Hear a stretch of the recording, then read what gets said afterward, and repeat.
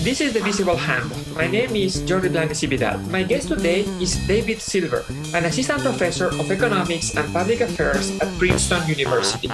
Today, we are going to talk about his paper, Haste or Waste, Peer Pressure and Productivity in the Emergency Department, which was published in 2020 at the Review of Economic Studies. David, welcome to the podcast. Thanks for having me. So, David, a large body of work in labor economics and organizational economics has been interested in identifying peer effects. That is, the increase or decrease in performance by an agent when her peers are of a particular type. So in this paper, you use the estimation of peer effects, but not necessarily, or at least exclusively, as a question of interest per se, but instead as an instrument to study something else, which is the effect of increased care in emergency room settings on medical outcomes. And you start the paper by saying that this relation between amount of care and medical outcomes is an important one and one that has been understudied. Can you start by telling us why is this question important and what have been the challenges in estimating this relation? Yeah, sure. I guess I wouldn't say it's been understudied. It's definitely been studied a lot. It's a very hot and important topic. It's been so for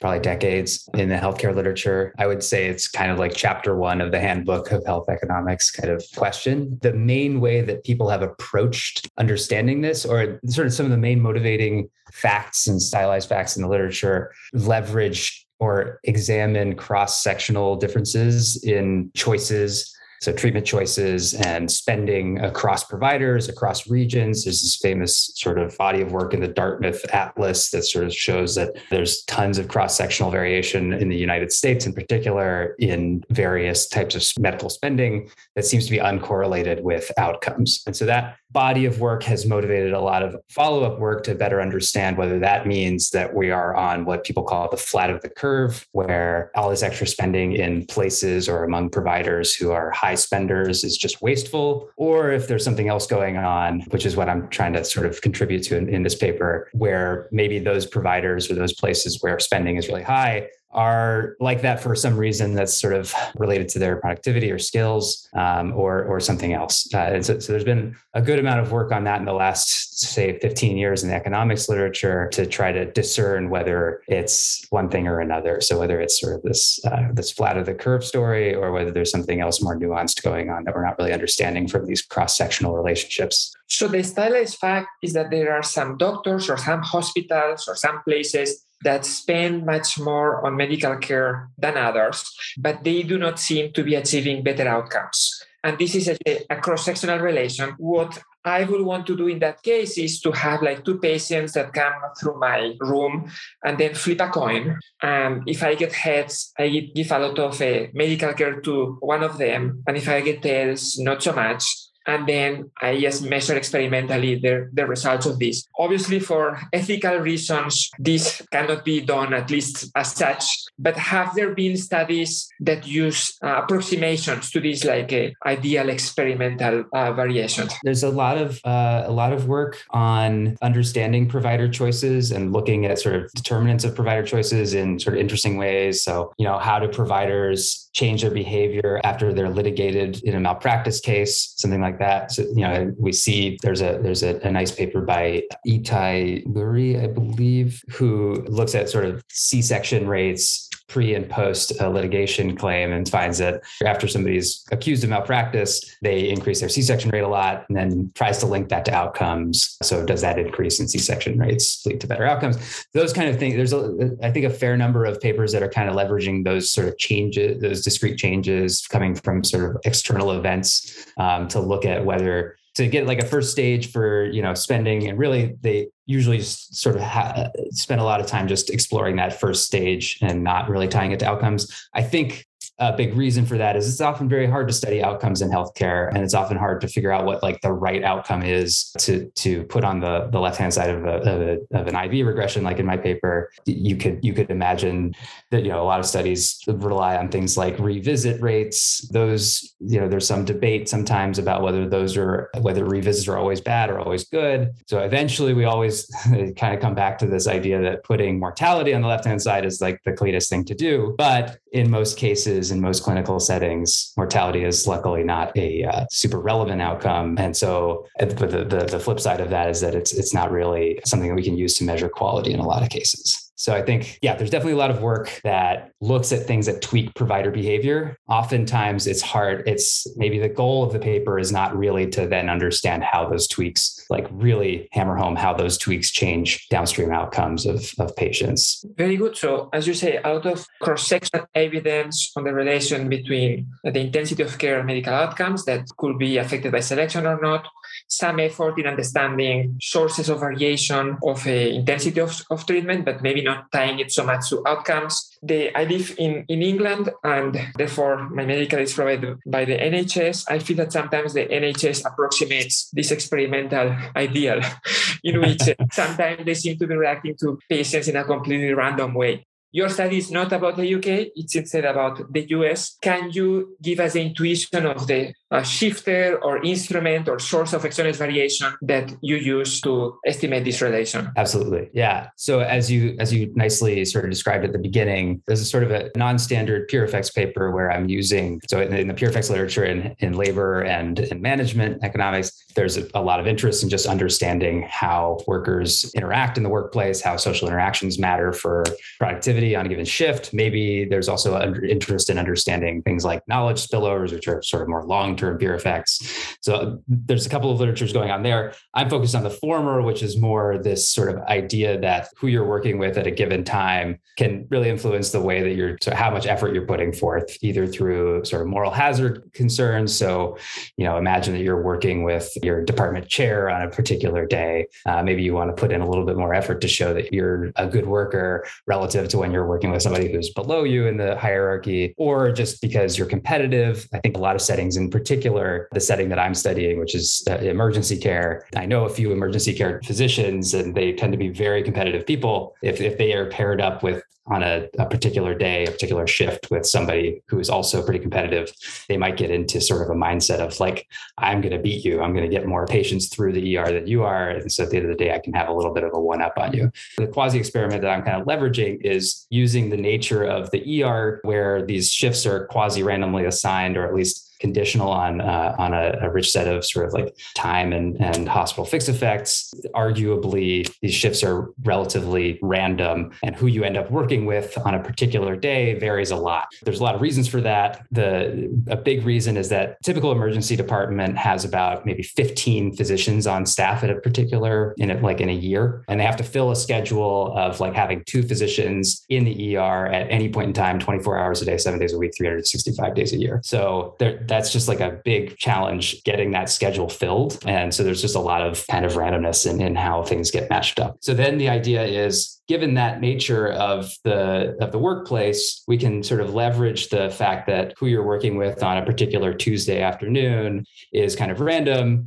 We can trace out how your behavior changes across different Tuesday afternoons when you're working with different people. It turns out that is there's a lot of variation that I uncover in the first half of the paper, where it seems like physicians are working quite differently in terms of their speed of care. The speed of care being a big thing here, because in the ER, speed kind of is a very important metric for keeping the ER running. So then with that established, I can use the idea is that, well, let's take a look at how that change in a particular worker's speed between last Tuesday and this Tuesday, when they're now working with somebody different, relates to their outcomes. And the nice thing about the data that I was able to leverage is that they are linked to death records. So I can see all of the patients that a physician touches, if they have an event of mortality in the next however many days. So that's the gist of the argument. Yeah. So you have already told us that this is the emergency department, where there's like an inflow of patients that are coming through the door constantly. There is a number of doctors that jointly deal with this flow. The allocation of doctors to a particular day has some element of randomness to it. And this is what you are leveraging. And you simplify that today I may work with you, and tomorrow or next Tuesday afternoon, as you were saying, I may work with somebody else. Can you tell us a little bit more about the data set and if you want, the features of this production function, which is obviously what you're estimating in some sense. How does, like, anecdotally, that the production function look like? I think one other thing I should probably mention on the last point is also that there is a sense in which because this is a very generalist setting, ER physicians have to be able to see sort of any kind of patient that comes in the door, because often they're working alone at nights, especially. There's a lot of room for essentially, it's not only that physicians are there's some randomness in who they're working with, but there's also a lot of randomness in what comes in the door on any given shift. And then there's a lot of randomness in then where those patients are being assigned. So that's sort of just part of the job. You're kind of expected to be able to deal with anything. So that's also an important feature that I just wanted to mention. To your point about the production function, at a high level, I think most people probably have had a trip to the ER, and I think the UK would probably be pretty similar to the US. So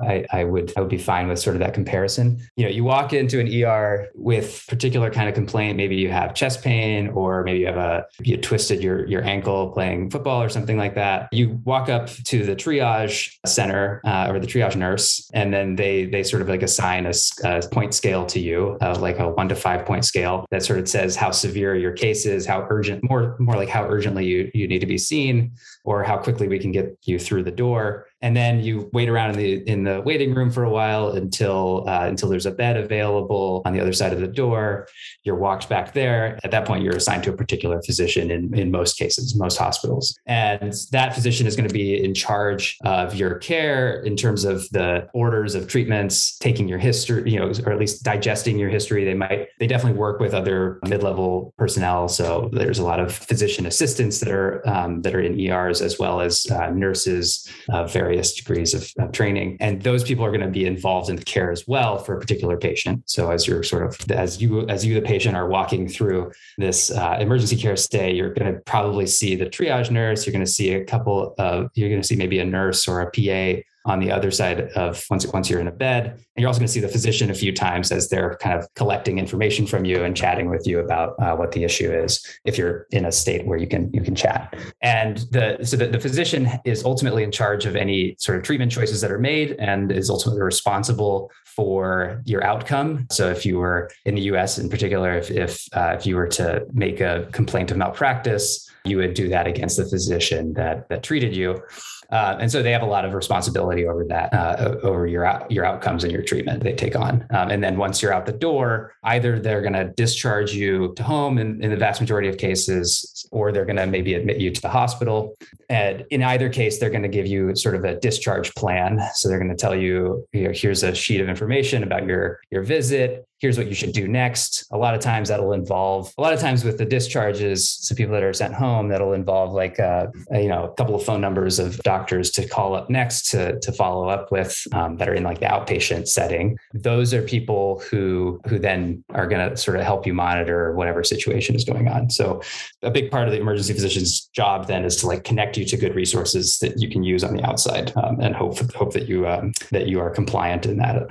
Although obviously there's a lot of concern about that stuff as well. That's not in the paper, but so you are going to have a data set that comes from, if I understand well, from New York State. It has lots of hospitals, so millions of cases. For every patient that arrives, you know who the physician in charge is, essentially, and you know who else was on duty at that point in time. That is, you don't know the identity of the peers. And then you are going to run 2 regressions because, as we were mentioning earlier, you are using the peer effects as an instrument to estimate the effect of medical outcomes on intensity of care. So the first regression is going to be of intensity of care on the identity of the peers, and the second of medical outcomes on intensity of care. What is the measure of intensity of care that you use here? Because the peers, I can imagine that, well, whether it was somebody called Smith or somebody called Johnson that was on duty at the same time, that is easy to understand. The medical outcomes, you were mentioning earlier that ideally you have a mortality, but what is the measure of intensity of treatment? Yes. So, right. So nice feature of the data that I'm using is that it encompasses is at the end of the day, my sample has like 140-ish hospitals, covers, I think, 17 million patients, which is a lot broader than more bespoke data sets that people get. But it often comes with the limitation of going with these state databases often don't have sort of super detailed measures of intensity of care. They will publish things like the list charges of a case, which is what most people have used as a proxy for intensity of care. That's sort of like adding up at the within the hospital. It's saying, okay, well, we did an X-ray, we did a CT scan, we did some other diagnostics. It took we had to call in a specialist or something like that to check it out. And so overall, we're going to list the charges for this case as whatever, $2,000. Those dollars don't necessarily always correspond to like dollars that are billed.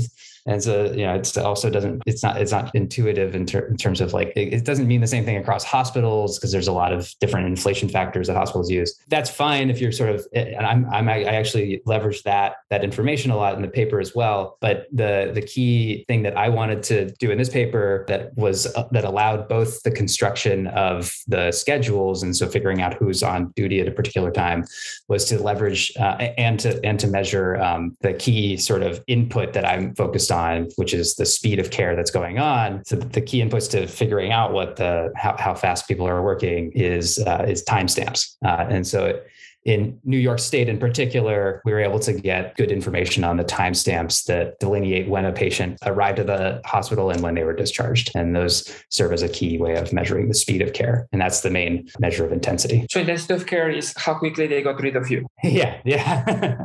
Yeah. That must mean that is obviously correlated with the diagnostic test, because if they have to do an X-ray, they have to keep you for longer.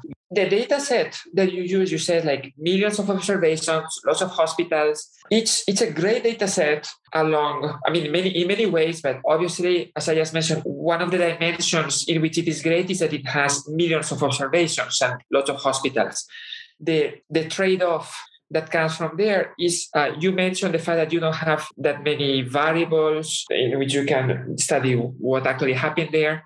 An additional drawback will be that because it is so many hospitals, you don't really know at a narrow level what is going on in every one of these emergency departments. No, you are running a regression of intensity of care or the length of stay on the time fixed effects, okay, which, as you said earlier, a Tuesday afternoon, if you want, on presumably the individual fixed effects of the doctor, okay, because you are measuring the same doctor when the doctor is affected by different peers, and then the peer fixed effects, if you want, which you call the group match effects. Now, one thing that you were mentioning in the intuition earlier is that the way that the peer effects work is that there is some doctor that may be very competitive, presumably competitive in terms of quantity, so in terms of wanting to deal with the patients very fast. And when that doctor is affected or gets treated by the presence of nearby really competitive doctors, then these competitive spirits spur on, she may work even faster and so on. So that's one story. There are alternatives too, which I'm amenable to. So something like when there's a really fast doctor that comes in,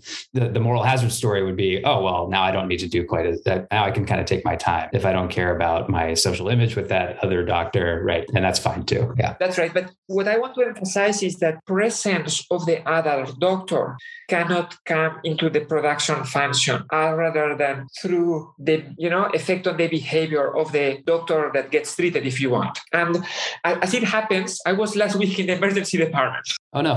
Yeah, and doing research for this. I was reading the paper. I was myself, going through the process. And one thing that happened to me is that the doctor that was looking at me was not, had some doubts, was not completely sure about what to do about the issue that she was uncovering. And she asked for the input of her colleague.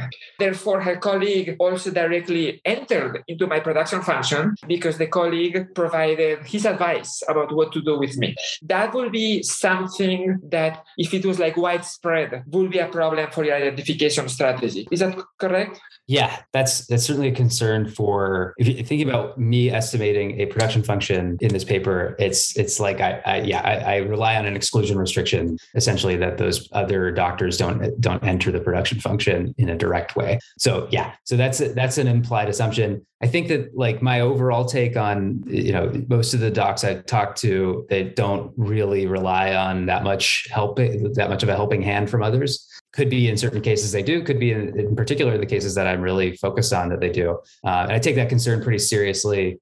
So I don't want to jump ahead too much, but so one thing I did to sort of take a look at that was, let's see if we can construct, say, like the quality of a particular physician. And then if we can do that, we can construct the quality of your coworker group and see if, say, there's some spillover parameter that we can estimate that, or we can see if the effect that in this sort of IV regression that excludes that quality measure, if that is mediated by including some rough metrics for the quality of your peers. I don't want to, as I said, this is like millions of operations, 140 hospitals. So it's not really realistic to understand the exact rule of allocation and production function, because in any case, it may vary across hospitals and everything. And many of these things that I'm mentioning, it's not that I think that they are widespread, but I'm trying to think about what would be the things that we might be worrying about. And another issue that came to my mind is in terms of the time controls that you have. So you control for, as you said, a Tuesday afternoon,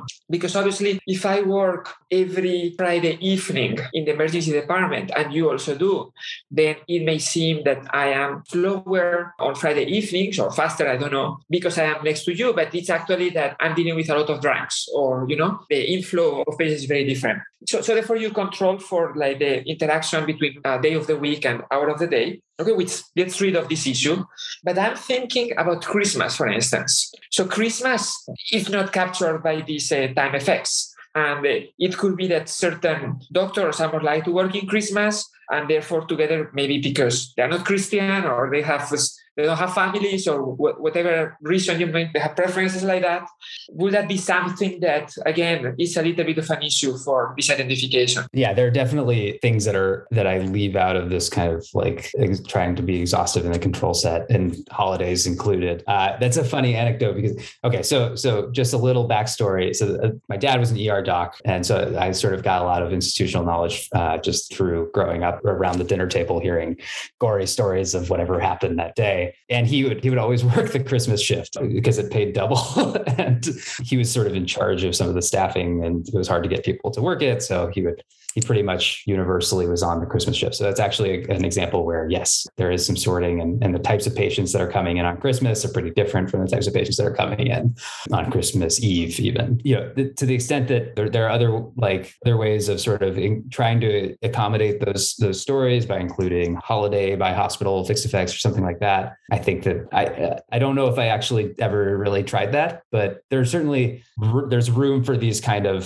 of concerns. I have mentioned Christmas, but I struggle to think of other examples other than Christmas, and once you run your regressions of billions of observations and you have very big effects, it's implausible that the Christmas effect will be behind everything, but I'm just thinking of a flavor of the things that you will worry about. One thing that you have not mentioned in terms of like the institutional description is what is the allocation of a patient to doctors? That is, if there's a triage, but if this was like a call center, typically there will be like a queue of calls, and whoever becomes free next gets allocated the caller at the front of the queue. Is this the best way to think about the emergency department as well? I think it's a pretty good approximation of what's going on in the ER. I've done some work with other hospital, with like specific hospital data.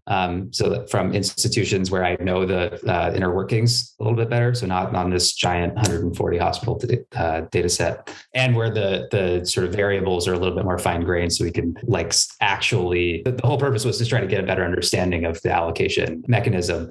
Most of the allocation is explained by the relative caseloads of the doctors who are on duty at a point in time. So if Dr. A has 4 patients, Dr. B has 3 patients, I would bet $1 that the next patient is going to be assigned to the second doctor. So this will be 4 patients open. Yeah. So you can kind of think about it. Yeah. I think, a very rough, mental model of it is doctors have like a set of beds that they're responsible responsible for. This isn't literally true, but it is true in some hospitals, but not across the board. But they would have like a set of 4 beds that are that they're responsible for. These are in like different pods in the backside of the ER. And if a bed is empty, that's where the next patient's getting assigned. There are cases, certainly, and Dave Chan has a lot of good work on this in a particular setting. He's got a couple of papers that are based in a particular ER setting where there were some changes in organizational design where they allowed doctors to pick the patients versus having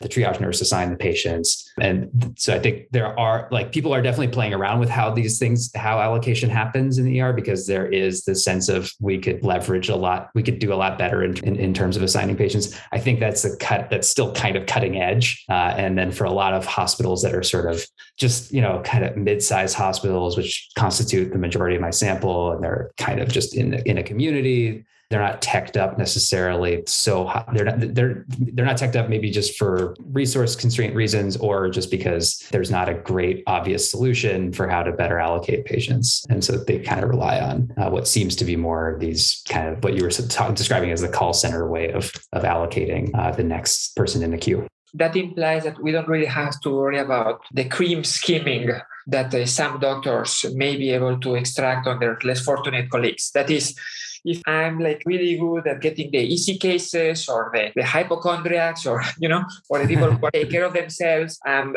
you are not so much, then you may be performing differently when you are with me, not because you work longer or less long, but instead because the selection of cases that you get is different. So as a first approximation, we shouldn't really be worrying about that too much. I think so. I still think that's a really interesting thing to understand. And I think there's just a lot of interest in that kind of cream skimming behavior in healthcare in general. To the extent that I've tried to understand whether that's going on, it really doesn't seem like it. So, the data that I'm working with in New York, and then these other data sets that I've worked with in other hospitals, they have a lot of information about the type of patient that a given patient is on intake. So, what their complaint is, if they're coming in for something that's dementia related or coming in for something that's, something that you could maybe think about a doctor wanting to cream skim. From what I've been able to tell, like there's not a whole lot of evidence of selection on those pretty wide set of observables that seems to be happening in any systematic way. And in particular, in this setting, you could kind of think, well, maybe some doctor, Dr. A is really good at, or maybe Dr. A tends to sort of treat a lot of a particular kind of patient. How much does that really change, like in practice, when they're working with Dr. B versus Dr. C? Probably not that much, mostly because the flow of patients into the ER is so kind of random and haphazard. Okay, so after we have discussed every possible violation of the exclusion restriction, you run essentially a 2-stage least squares. Typically, we go first to the first stage, right? Which is the regression of length of stay, intensity of treatment on these peer effects. You are going to estimate essentially a very long set of effects, one for every match between a specific doctor and a peer or set of peers. How much power is there in these initial regressions? That is, how much can you predict whether a specific doctor works longer or less long, depending on who she is with? Can you give us a flavor of whether the first stage is strong or not? A couple of points on this. First, as I mentioned earlier, a lot of the hospitals in the sample that I'm studying have only maybe 10 to 15 physicians available to them to staff the ER for a year. So there is a lot of repeat interactions. So there's a lot of times when I will work with the same set of peers. Usually that set of peers is just one other peer. Sometimes it's 2 other peers, and occasionally it's 3 other peers. So there is a lot of there's a lot of repeats, and for some of those pairings, you see a given doctor working a lot of cases. That said, there's also a lot of pairings that are infrequent.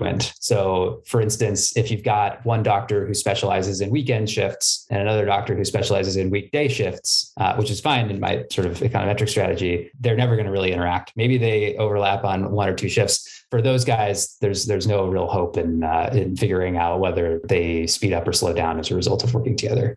We have this independent variable, which is the fixed effect of that pair. And this independent variable is going to take value 0 in millions of observations. If it takes value 1 only in a couple of observations, we don't have enough statistical power to precisely estimate that effect. Exactly. Yeah. And so that's for that reason I focus on pairings that I observe on. So pairings being a doctor working with a specific set of other doctors on at least 50 cases. So in that sample, there's still tens of thousands of those cells in the data. And focusing on that set of cells, there is a lot of power in terms of how much those are predictive of a doctor's speed. As we were mentioning, this is like a somewhat unusual paper about peer effects. Typically, the literature on peer effects has studied the effect of working with people who are more productive than me or working with my friends or things like that. Is there something that you can also look, even if it is not the main objective of the analysis, that you can find in your data set? Yes, somewhere in the middle of the paper, there's kind of that auxiliary analysis, which would be sort of which tries to speak to that personnel literature a little bit more closely. It's pretty simple. It's just saying, okay, well, we've estimated all of these match effects, which are essentially how much physician A speeds up or slows down when working with this other group of physicians. We can relate those estimated match effects to observable characteristics of the peer group and maybe interactions of the observable characteristics of that peer group with the physician's characteristics themselves. So, if I'm a slow guy and I'm working with a bunch of fast guys, is that different from when I'm a slow guy working with a bunch of slow guys versus a fast guy working with a bunch of slow guys, et cetera? I do some analyses along those lines just to sort of suss out to what extent the sort of patterns of behavior that I'm uncovering here comport with what has been shown in the previous literature on peer effects. And to a large extent, one of the focal parameters of the peer effects literature has been, if you put somebody with a 10% faster coworker, how much do they speed up or slow down? And the sort of meta-analysis finding on that is that putting somebody with a 10% faster coworker leads a given worker in many settings to speed up by about 1%. So this is true in, say, I think envelope stuffing experiments. This is true in the grocery store example where Enrico Moretti and Alex Moss studied cashiers. It's true in some other settings. And that, for whatever reason, that seems to be the parameter value that comes out in a lot of workplaces with this kind of social, where there's some sort of social design. One thing that I find in my analysis is that actually in this setting, it seems like that's about right for ER doctors as well. So putting an ER doctor with a 10% faster peer group leads them to speed up by a little bit over 1%. Very good. Now, again, two-stage least squares. First stage, intensity of care on the peer effects. Second stage, medical outcomes, mortality rate on the predicted intensity of cares that comes exclusively from who you happen to work at a particular time. What is the effect that you estimate between mortality rate and the additional or lower length of stay that has been exogenously created by the presence of specific peers? The headline finding is that speeding a doctor up via this peer effects mechanism by, say, 10% leads to a significant reduction in mortality over 30 days among a group of patients where mortality is a relevant outcome. So again, sort of harkening back to what I was talking about towards the beginning, there's a lot of cases where mortality is not really an outcome of interest. Somebody comes in, hopefully, you look like you're alive and well after your ER visit. Probably mortality was not on your mind when you went in. Somebody who rolls their ankle while playing football or something like that, not really at risk. So this is focusing in on this set of patients where they have a predicted mortality rate over the next 30 days of something like 4%. So in that group of patients in particular, it seems like this extra peer-induced speed up is actually leading to really negative impacts on survival. Good. So there are two possibilities then. You were saying at the beginning that the literature, that it comes mostly from cross-sectional estimates, has found that there is not a lot of, or not statistically significant relation between intensity of care and medical outcomes. You are finding that there is. Therefore, there are two possibilities. Number one is that you have estimated this better using this exogenous variation that has come from the complicated exercise of the peer effects. Number two is that for whatever reason, New York doctors are different, and for them it happens that they are not in the flat of the curve. Do you have any type of analysis that allows you to understand whether it is indeed being able to estimate these things better rather than something specific about your sample that is leading you to finding this relation? First of all, I think the target parameter here is a slightly different from one of the literatures that I mentioned at the beginning, which is this cross-sectional literature, right? So the cross-sectional literature is interested in making these flat at the curve claims based on whether a different doctor who tends to spend more has better outcomes than a lower spending doctor. So I want to sort of emphasize that the target here is thinking about, given, within a physician, getting them to speed up or slow down has, I'm sort of interested in the effects of that kind of variation. And that's a slightly different thing than understanding whether a physician who's fast in general or low spending in general produces better or worse outcomes. So that's one thing. The second literature, sort of going back to this, a lot of papers that have explored what changes a given provider's behavior or given hospital's behavior. I think it's often the case that I would argue that they're probably generally not that powered up. So like their first stage per se, the first stage F statistic per se is not super high. And then looking at mortality, when you only have a first stage F stat that's marginally above like the rule of thumb of 10, it's just kind of hard to get a really precise enough estimate on something like mortality in a lot of cases. And there's just maybe more interesting things to study in those settings where people are, or the questions are just slightly different. They're just not targeted so specifically at understanding the quality consequences. Great. So this exercise seems great. It is also a little bit complicated in that you are estimating like thousands of peer effects and all this. I asked you earlier what was, as a first approximation, the rule that allocates cases to doctors. And you said, as a first approximation, again, it's 140 hospitals, so we don't really know, but as a first approximation, let's say random. So I was wondering whether they could be complementary or, if you want, like alternative to use an instrument for this intensity of care along the following dimension. So imagine that I am a doctor with a particular characteristic, and I have a patient that comes through the door with a characteristic that I really like. Let's say that I'm a Valencian doctor and the person that comes in happens to be Valencian rather than, I don't know, let's say Catalan. But now I was going to provide the 5-star treatment for this patient, whereas relatively, not absolutely, but relatively, I will not so much, for the Catalan one. Now, you said earlier that the allocation of a particular patient to a particular doctor is, broadly speaking, exogenous. So if that is the case, and we believe that heart attack is a heart attack, or like asthma is asthma, or whatever, regardless of whether it affects a person of a particular characteristic or ethnicity or not, controlling for some other observables, you could have used the exogenous allocation of patients to doctors as an instrument as well. Did you ever consider that, or you think it's a terrible idea? Oh no, I think that's a great idea. Like I think it's really important to understand that relationship, the cross-sectional relationship, because it just informs. It speaks to this long literature that we have of documenting these things and doing it more and more in a way that's up to whatever the current econometric standards are. So yeah, so actually at the end of the paper, I come back to that way of thinking about it and say, okay, well,